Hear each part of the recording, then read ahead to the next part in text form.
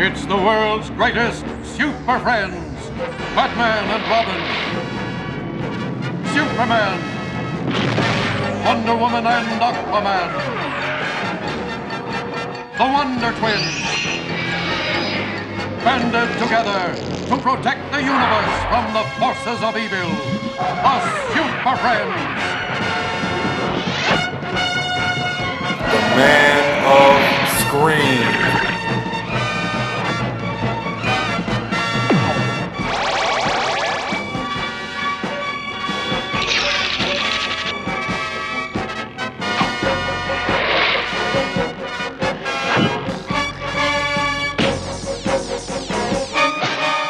Dedicated to truth, justice, and peace for all mankind. The world's greatest Super Friends. Hey everybody, welcome to episode 122 of the Man of Screen podcast. I am your host, Mike Zumo, and in this episode I'm going to cover episodes 3 and 4 of the World's Greatest Super Friends. This is the fall 1979 season, and specifically I'm going to cover the two episodes, Space Knight of Camelon and The Lord of Middle-earth. Just as you can judge by the names of the episodes and some of the wordplay, the first episode is going to be a very heavy dealing with a King Arthur type scenario, and the second one is kind of Lord of the Rings-like. And you'll see as this season kind of goes ahead and deals with a lot more folklore and things like that, and very much less DC Comics villainy, although in the episodes I covered last week, we did see a visit from Lex Luthor. But this season, from what I've seen so far, is not nearly as good or as entertaining as the challenge of the Super Friends season was, but it, like many of these other seasons, they're very much of their own thing, and the format is going to change again when I get to the next season, and it's just so hard to believe that this is only an 8-episode season, so after I complete my coverage of these 2 episodes, I'm going to be halfway through the World's Greatest Super Friends, just something to chew on there. But before I get into this week's coverage, I have some feedback to address. This feedback is from Dave McElveny. Dave is writing in on Man of Screen episode 111. Dave writes, "Greetings, Mike. Another fun episode here. Even if these aren't necessarily the greatest episodes of the Super Friends, they are fun. I particularly enjoyed Attack on Gorilla City because, as the DC proverb says, everything is better with monkeys. I realize gorillas are apes, not monkeys, but you get the idea. You wondered at one point if all the residents of Gorilla City were telepathic. I don't think they were, as I recall from the Flash comics of this time. Grodd and Solivar were unusual because of their telepathy. All the gorillas were super intelligent, but I don't think most of them were telepathic. Swamp of the Living Dead was interesting to me because I had a completely different thought about this one. Early on, I really thought that the witch and the floaty head guy were actually Super Friends in disguise, trying to trick the Legion of Doom. It would have been a good plan, but maybe I was giving the Super Friends too much credit for proactively trying to defeat the Legion of Doom, rather than just wait for the trouble alert to let them know the bad guys are up to something. I guess that goes along with your comment that they seem to stand around looking bored, rather than going out in force to deal with the Legion. They really should act, not just react. Live long and prosper, Dave." Well, as always, thank you, Dave, for writing in. I don't have a ton to add to Dave's comments. The episodes covered in Man of Screen, episode number 111, were kind of very ordinary episodes. You know, Attack of Gorilla City was just that, and I do appreciate Dave's helping fill in the gaps of some of my knowledge of Gorilla City from the Silver and Bronze Age. So thank you, Dave, for that. And, you know, the Swamp of the Living Dead was interesting to me because I believe that was the first episode in which really the Legion of Doom had scored a victory over the Super Friends and then wound up having to free them because they couldn't handle the situation that they had uncorked. But I really do agree, though, with Dave's last comment. I really much prefer, like Dave, that the Super Friends act to vanquish the Legion of Doom and not just kind of sit around waiting for the trouble alert to move the plot forward. And also, it is several months at this point, but earlier in the mail today, and if you're a member of the Facebook group, you probably saw this when I posted it. I'm not entirely 100% sure when this episode is going to come out, but it will come out. And I'm recording this on November 14th, and David sent me a picture of, I'm guessing this was the Superman celebration in 2016. There's a picture of 3 Jimmy Olsens. We have on the left Michael Lanz, who played Jimmy in the first season of Lois and Clark, Makad Brooks, who plays James, or as the girls on Supergirl Radio would tell you, James the Grown Man Olsen, although they haven't really used that phrase on the podcast in quite a while.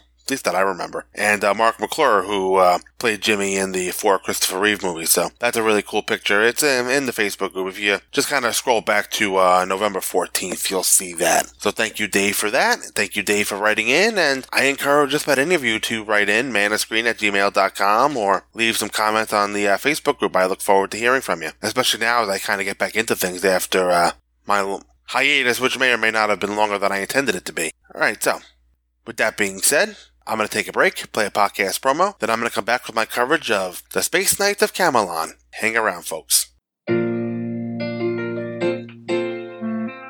Afternoon, everybody. Ryan!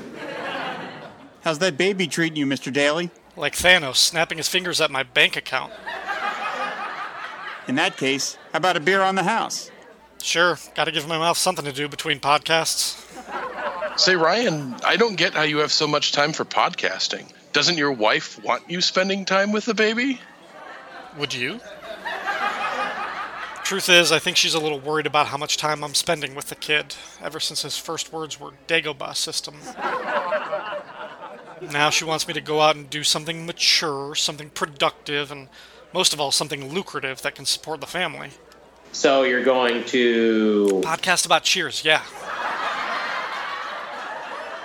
That kid's not going to start college for 18 years. I got time.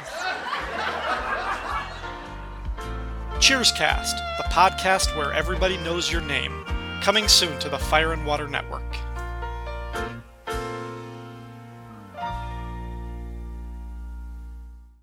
All right, welcome back, folks. I'm going to march right into my coverage of the Space Knights of Camelon. Original broadcast date was October 6, 1979, and our synopsis is brought to you by SupermanHomepage.com, your number one source for Superman information on the web. While on patrol in space, Superman spots a meteor about to collide with a planetoid. He stops it, but the meteor's radiation causes him amnesia, and he ends up crashing far away on the planet of Camelon. There he is found by rebels who decide he is the fabled Black Knight and have led them against King Arthur VII. Sorry if I frighten you. I don't know what happened. I beg forgiveness, sire. I knew not who thou wast. But who am I? Thou art one our legend hath said would come to help us overthrow the king. Thou art the Black Knight of Camelon. Have him lead them against King Arthur VII. Wonder Woman, Aquaman, and the Wonder Twins track the radiation trail to Camelon, but when the Black Knight succeeds in taking over Camelon, they are captured. Your Black Knight isn't who you think he is. And as soon as he realizes it, your reign of terror will be over. Silence, traitors! Speaking out against the new king is punishable by death. But then again, thou canst only die once.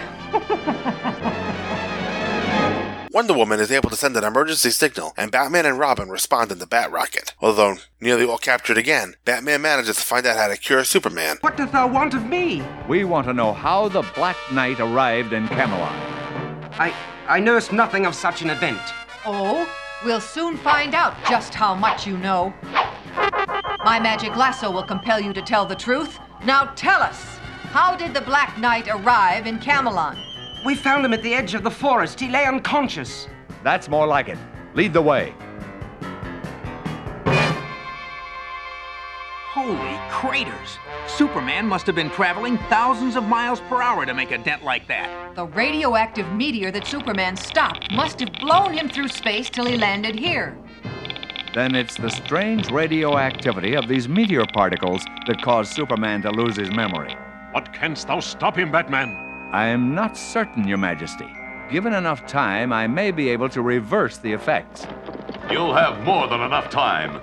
In the dungeon of Camelon. It's the Black Knight. I said thou wouldst not be so lucky the next time we met. Charge! And the king is saved. Logan and his men have been taken care of, Your Majesty. I am in your debt, Superfriends. The wealth of my kingdom is at your disposal. Thank you, Arthur. But I think we're even after all the trouble I've caused you. Speaking of trouble, have you seen Gleek lately?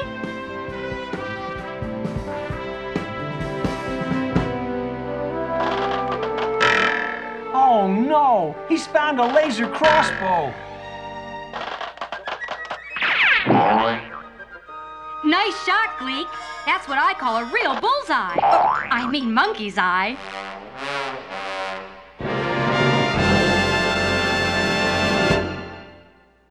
Alright, so obviously this episode is a reference to King Arthur and the Knights of the Round Table. Kind of one of my favorite stories in its many incarnations. I'll watch or read just about anything involving King Arthur and the Knights of the Round Table. Superman is suffering amnesia when he's crowned the Black Knight, the Black Knight is mentioned in La Morte d'Arthur, the Tale of Sir Gareth, as having been killed by Gareth when he was traveling to rescue Lioness. Now, also, Superman suffering from amnesia is not a new concept. We first encountered it in the George Reeves episode, Panic in the Sky. That was part of the second season, Black and White. It is up there in one of my top 10 episodes of that series. It may not be my favorite episode of the series. I still think my favorite episode of the series, just in the amount of fun I have watching that, is probably Great Caesar's Ghost from season 3, I think, 3 or 4. That's a color episode, but I will definitely hold up Panic in the Sky, though, as the best anything that show has produced. You know, I love that episode. I love both episodes, but sometimes there's a little bit of a gap between what you consider the best and what you consider a favorite. Just something I wanted to point out there.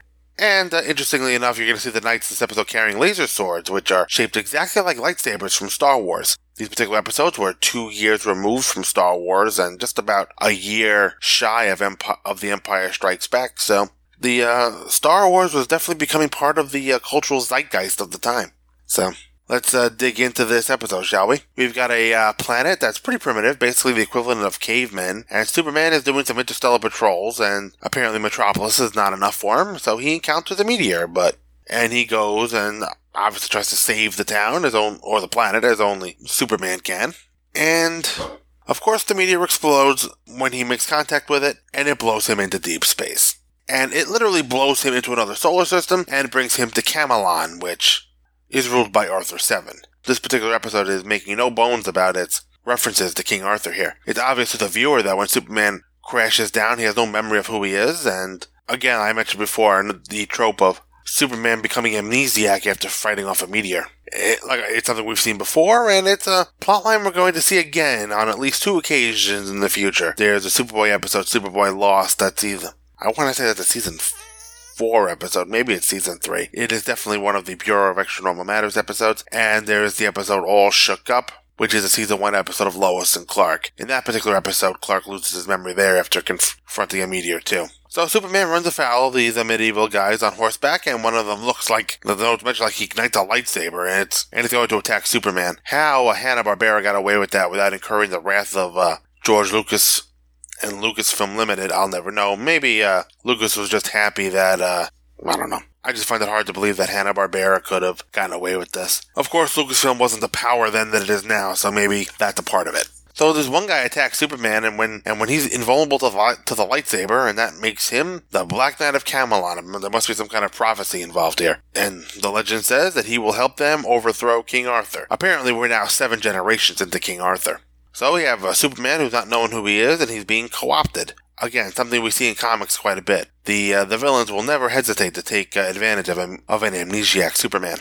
I like the performance of Danny Dark here. Where Superman's voice is usually bold and confident, he's projecting a measure of unsteadiness and uncertainty. This particular Superman is definitely confused and can't figure out what's going on around him. Doesn't even know his name. I'd imagine it's hard to be sure of anything when you don't know what your own name is. So Wonder Woman and Aquaman go off to look for Superman, and the Wonder Twins kind of talk themselves into joining them, and Wonder Woman very sternly allows them along as long as they stay out of the way. Wonder Woman must not have been paying very much attention. When have the Wonder Twins ever stayed out of the way? So this episode is going to be a search for Superman, and the group goes to the first planet we saw, and they're attacked by a caveman who throws a boulder at them. So Wonder Woman takes care of the boulder with the greatest of ease, basically with one punch, and then she catches the caveman with her lasso, and when he says he doesn't know what's going on, Wonder Woman believes him. Aquaman finds some radiation reading, and Wonder Woman hopes that will lead them to Superman, and the radiation is just basically a plot device. It's a way to get the Superfriends from the planet they were at, the planet of the cavemen here, to Camelon, where Superman has crashed down. Superman, as the Black Knight, is leading the charge on Camelon. Arthur 7 seems to have a magic view screen to show him what's going on, so we've got a little bit of a mixture between magic and some kind of technology, and we've seen that before on certain cartoons. Thundercats comes to mind. That's a show that kind of did its best to marry the mystical and the science fiction to varying degrees of success in certain places. We have a decent action scene here as the Black Knight's men are taking on Arthur's men as they storm the kingdom. Super Friends isn't always known for its great action pieces, but this is a pretty good one here. You know, the action's easy to follow. There's plenty of it. I mean, it's not just the Super Friends throwing a punch. It's these two military forces are fighting each other. You know, I must say the animation is busy. It's not boring. You know, it does focus heavily on Superman, but I was engaged with just about all levels of the fight here. So I tease this show a lot, but I will not hesitate to comment when I think something is well done. So while they're tracing the radiation, Aquaman and Wonder Woman get a distress call from Arthur 7. One of the things that I always have trouble wrapping my brain around in this show is, and this goes for previous seasons as well, is how the entire universe seems to be aware of the Super Friends. Even people on faraway worlds who you wouldn't think have any contact with outside solar systems or other worlds. Obviously, I mean, because this is the show called the Super Friends, they have to be known to everybody, but I'd much rather see the Super Friends deal with threats on Earth. Even if the threats are coming from outer space, I much prefer them to be on Earth and not kind of gallivanting across the universe. Maybe that's the quote-unquote post-crisis guy on me. I don't know. So eventually Wonder Woman and company reach the castle and they attack the rebels, going after Arthur, and this turns Superman's attention to them, and he makes quick work of the Super Friends, and that's when they recognize him as Superman. The mask kind of comes off and Batman recognizes him. And they're captured, and they look like they're in pretty deep trouble, tied up to this big stone with their hands bound above them and their feet bound below. So it looks like they're about to be executed or something. And Wonder Woman uses her telepathy to activate the lasso and hit the Justice League communicator, which apparently has some super long range and can reach all the way to the Hall of Justice. And the only heroes left on Earth at this point, at least as far as the Super Friends are concerned, are Batman and Robin. And of course, they're on their way. They're going to take off in the Bat rocket ship. And now they're at Camelon. The entire Justice League is now at Camelon. You go to Camelon. He goes to Camelon. Everybody goes to Camelon. So now he's going to storm the castle, and Batman uses a clever illusion to trick the guards into thinking they saw him. It looks like some kind of hologram that gets the guards going one way while Batman and Robin sneak in behind. You know, kind of some smart writing there. I like the writer showing Batman's sneaky side, which is really what I believe serves Batman the best sometimes. So they find Superman and discover him to be the Black Knight of Camelon. Apparently that means something to Batman, so he is read up on King Arthur lore. And Batman and Robin, they apparently also know Arthur 7. Maybe they talk a lot, I don't know. But Batman and Robin recognize Arthur 7, and Arthur 7, apparently he knows the Super Friends. It's unclear how they know each other, but they do. So the king is free, and Superman is going to tax the people into submission, basically. The soldiers are taking everything these poor peasants have, and chickens, goats, doorways, beds, furniture. Ugh, these high taxes are killing the people, and no wonder they're going to revolt. This whole taxing thing kind of reminds me of the old Indiana Jones Chronicle episode, where this chicken farmer basically says it doesn't matter who's in charge to him because they just come and take his chickens. This is kind of what this scene made me think of.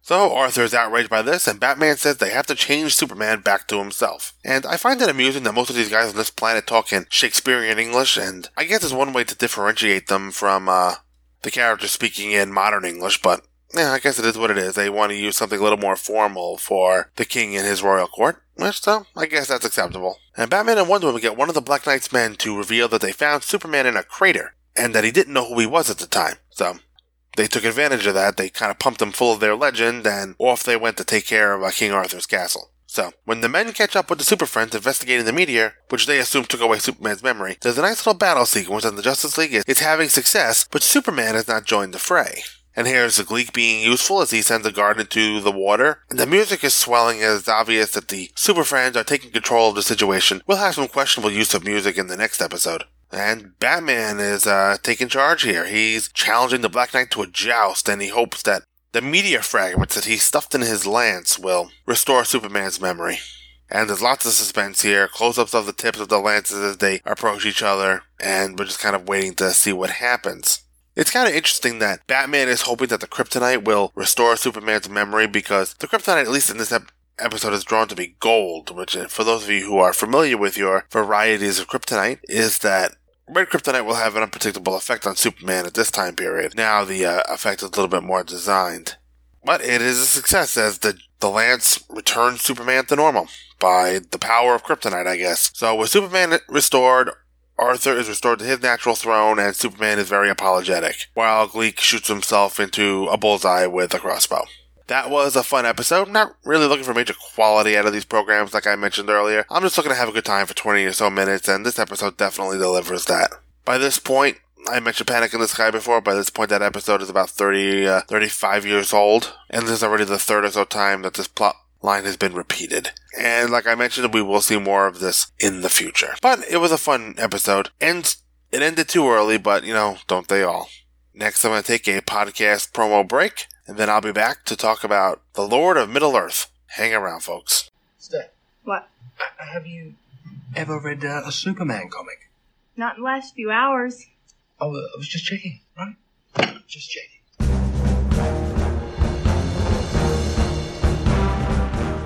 Hey everyone, my name is Michael Bailey, and I have been a fan of Superman for as long as I can remember. In 1987, I started collecting the Superman comics as a going concern, which led me down a long and winding comic book-filled path to 2007, when I first started podcasting. Well, it's 2017, and because it's been 10 years since I started podcasting, and 30 years since I started reading Superman full-time, I thought it might be fun to start a new show called It All Comes Back to Superman. It All Comes Back to Superman will be my monthly reaffirmation of my Kryptonian faith, where I will pick out something about the Man of Steel and discuss it. Sometimes I'll be alone. Sometimes I'll have a guest. No matter how many people get involved, Superman will be the focus. It All Comes Back to Superman is part of the Fortress of Baileytude podcasting network. New episodes will drop on the 28th of every month. This show and all of the other programs that are part of the Fortress of Baileytude podcasting network can be found at www.fortressofbaileytude.com.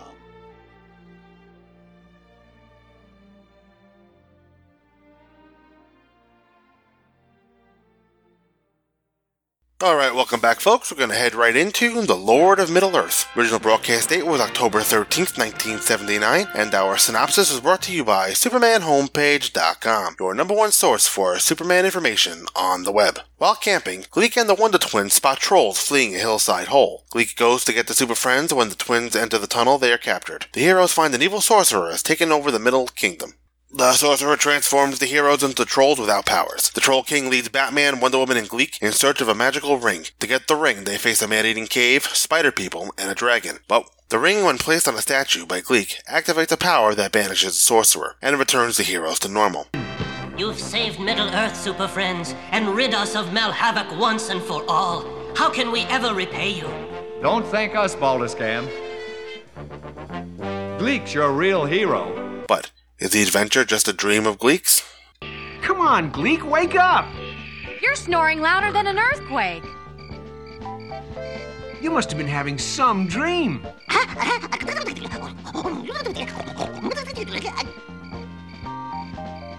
You can tell us about it in the morning, Gleek. We need some sleep.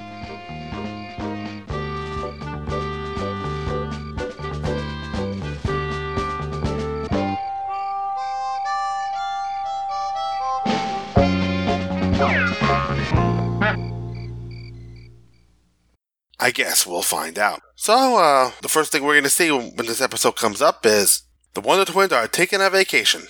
They're taking a vacation from superheroing in their superhero costumes. It makes a ton of sense. They're roasting hot dogs, and Gleek is roasting a banana. I don't want to venture a guess about how bad a roasted banana tastes. And Jaina is apparently full before even touching her hot dog, so apparently there's some kind of disconnect between the episode script and animation. And here's a little troll with no shoes running through the campsite, and could this be the Super Friends version of the Hobbits? You know, Middle-earth, just that name itself makes me think of Lord of the Rings, and Hobbits were the shoeless, short folk who ran around and acted pretty merry, no pun intended. but they were peaceful folk, and just leave it at that. So Zan and Gleek go down into this cave, and they see something that scares Gleek, which is not surprising. Just about everything scares Gleek. Meanwhile, at the Hall of Justice, Batman is making his cape invulnerable, and the animation represents that by showing it kind of sparkly. So Gleek will interrupt and play charades for a few minutes, and while Robin doesn't get it, Batman figures it out. I guess the boy wonder is not as good a charades player as Bruce is. Probably, and it's probably far less fun at parties. And then, when they're not figuring everything out, Gleek is kind of showing his impatience here, and he does the unthinkable. He tugs on Superman's cape. Anybody who knows anything knows you don't tug on Superman's cape. That is a no-no. So the Super Friends don't immediately see anything in the cave, but thanks to his hearing and other abilities, Superman determines that it's the kingdom of Middle-earth. So apparently he knows about this. It's not just whatever you find under the big hole in the tree. The Super Friends don't immediately see anything in the cave, so here comes Superman to save the day as he's trying to free the trolls. He puts the slave driver in a mushroom and, literally, he uses his flight and puts the guy right into the mushroom. And they find that Dan and Jada have also been converted to trolls. And that's when our villain shows up. His name is Mal Havoc. And Superman gets really bold and goes after him, but the magic bolt just kind of throws Superman to the ground. Now you get Wonder Woman's turn, and she nets him with a lasso, but he turns it into a snake and kind of takes care of her that way. Now, for some reason, when Batman fails, the main Super Friends theme builds up. I don't know why, as it kind of makes you think they're succeeding when they're actually failing, but Mal Havoc turns them into trolls as well. So much for the Super Friends. They're in the mines too, and they're slaves. And of course, being converted into trolls will make everybody's hair grow out of control, even Wonder Woman's. It was long at first, but now it's even more shaggier, their faces are longer and a little more droopy. The Super Friends are not as attractive as they were in their normal forms. Batman will point out that they have their devices, and that's when they meet the King of the Trolls, and he knows how to stop the sorcerer if they have the courage. Come on, Robin. You can make it. Wait a minute. We may have lost our physical strength, but Wonder Woman and I still have our devices. But even if we could escape, how would we stop Mal Havoc? I may be able to help. Who are you? I am Baldiscan, King of the Trolls. If you have the power and courage, I know how to stop Mal Havoc. What do we have to do? These giant diamond chips will cut through our energy bands. We must hurry. It worked. Wonder Woman and I will go with Baldiscan. We'll be back as soon as we can. Follow me. And this kind of tells me that clearly the King of the Trolls does not have the courage necessary to defeat Mal Havoc or to even challenge him. So their attempt to escape is met by the sorcerer when Batman suddenly remembers that his cape can reflect Mal Havoc's power. So a lucky ricochet from Batman's cape opens the doorway and the Super Friends kind of march into the cave. So it looks like they're going to face the deadly tasks here, and the task will lead them to the magic ring of Gandor. Yeah, Gandor, which sounds awfully like play on the word Gandalf or even the word Gondor. Gandalf was the wizard in Lord of the Rings, for those of you who know the story, and Gondor was one of the main locations. It was the realm from which Boromir came from, and the realm that eventually, spoiler warning, Aragorn becomes king of in Return of the King. So, we're definitely playing on words and places from Lord of the Rings, and like I mentioned, this episode with its Kingdom of Middle-earth is very reminiscent of Lord of the Rings, even if the plot is nowhere near what you would see in that. So back to the deadly tasks, and the first challenge is the Tunnel of the Giant Mouth, and the tongue grabs Batman. Even reduced to a troll, Wonder Woman has maintained her fine roping abilities, and she pulled a tooth out of the monster's mouth, and it causes a cave-in that the Super Friends will escape from. So, that's the first deadly task. But the worst is yet to come, because there are 3 tasks that remain. And now Mal Havoc is going to take out Batman and Wonder Woman's success on the Wonder Twins, and they're going into the Diamond Cage, which I guess is punishment. And this Diamond Cage is exactly what you would expect it to be. It is a cage made of diamond, suspended over something that looks like it could be very unpleasant for the Super Friends. Maybe some lava or something. But while I guess the substance can't penetrate the diamond, it would penetrate Zan and Jaina, which probably wouldn't be a bad thing. Anything that takes them off the table has got to be highly encouraged.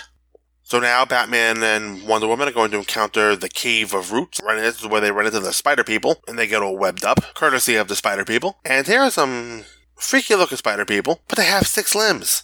I guess the animators couldn't fit on the other 2. I mean, spiders are arachnids. They tend to have 8 legs, people. Did the animators forget that spiders are known to have 8 legs? Not 6?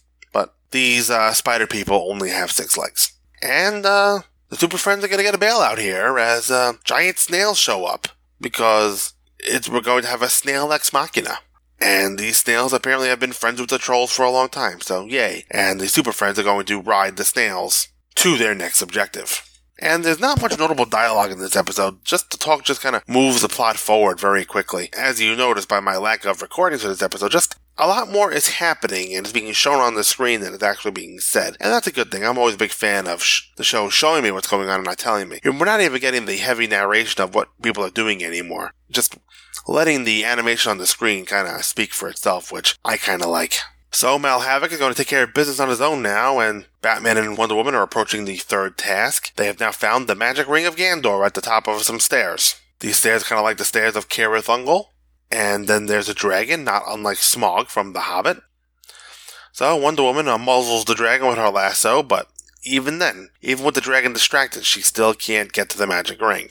So this is when Mal Havoc shows up. Batman is going to take advantage of this by using his fusion cape, and he kind of tricks Mal into freeing the dragon, and once the dragon is free of its captivity, it goes right after Mal Havoc. So it's possible that Mal Havoc has trapped the dragon down here, because it is unhappy with him. Well, anyway, this opening kind of gives Wonder Woman the chance to claim the ring, but this is not Lord of the Rings. This is Super Friends, and there's only one ring. There are not 9 rings to men, 7 to dwarfs, 3 to elves. There's just the Ring of Gandor here. So Batman is going to show an act of heroism by not abandoning Boldest Scam. He's the king of the trolls, despite the fact that he seems to be spellbound by something Mal Havoc has done to him. And now Wonder Woman is going to try to put the ring on the statue. You know what they say. If you love it, put a ring on it, even if it's a very big, ugly statue in an underground cave somewhere. But Wonder Woman loses the ring after she's attacked by Mal Havoc, and it falls onto something which I can't identify immediately. So the ring was very simple, golden and round. One of my favorite jokes about Lord of the Rings is that it's the quest of 9 men trying to destroy a wedding band, which is basically all the Ring of Power is. And even here, just kind of a golden circle, not very ornate. So I'm not necessarily sure what the point of this ring is anyway. It is powerful. Now, just a quick gaffe in one shot as Batman is hanging from a ledge. He seems to have a bat symbol on his cape. And now we're going to find that everything is up to Gleek. So hopefully everybody has checked their life insurance policies. Make sure everything's up to date, because if Gleek is your last hope of survival, you are in some serious trouble. And your friends and loved ones at home are going to need that insurance policy. Except for this time, because just as Mal Havoc is going to destroy the Troll Kingdom, Gleek gets the ring on the statue, it destroys Mal Havoc, and makes him go away. And Gleek is the hero. Can you imagine that? So, as we get to our ending, Gleek is snoring and dreaming when he sees something run into the woods. That's what the synopsis meant when it kind of wonders that if Gleek was dreaming the whole thing. Maybe Gleek was dreaming the whole thing, because Gleek turned out to be the hero of the episode, so maybe there's something to the fact that Gleek dreamt of the events of this episode. You know, I guess if you want to believe that Gleek was dreaming here, then he was. If not, he's not. So, either way, he doesn't follow the shadow that he sees run into the woods because he doesn't want to find out if that adventure is real. Which, hey, if I were Gleek, I'd want that adventure to be real. Gleek was the hero. So, that pretty much takes care of that episode. You know, not bad. You know, I'd rather see DC villains than these trolls, but, you know, whatever, it is what it is. Next time, I'm going to cover the next 2 episodes as I start to cover kind of the back half of the world's greatest Super Friends. I'm going to start with the Universe of Evil and finish up with Terror at 20,000 Fathoms. And as you've noticed, being that the content is shorter that I'm covering, these episodes are going to turn out to be much shorter as well. Not necessarily the full hour that Challenge of the Super Friends got. These episodes will probably clock in somewhere between 30 and 40 minutes. So, if you have anything to add to the conversation, you feel like you want to weigh in, manofscreen@gmail.com. If you want to join the conversation over at the Facebook group, just put Man of Screen Podcast in your search feed and the show should come up. You can also find the show on Twitter at Man of Screencast. So, until next time, folks, have a good one. Take care. Bye.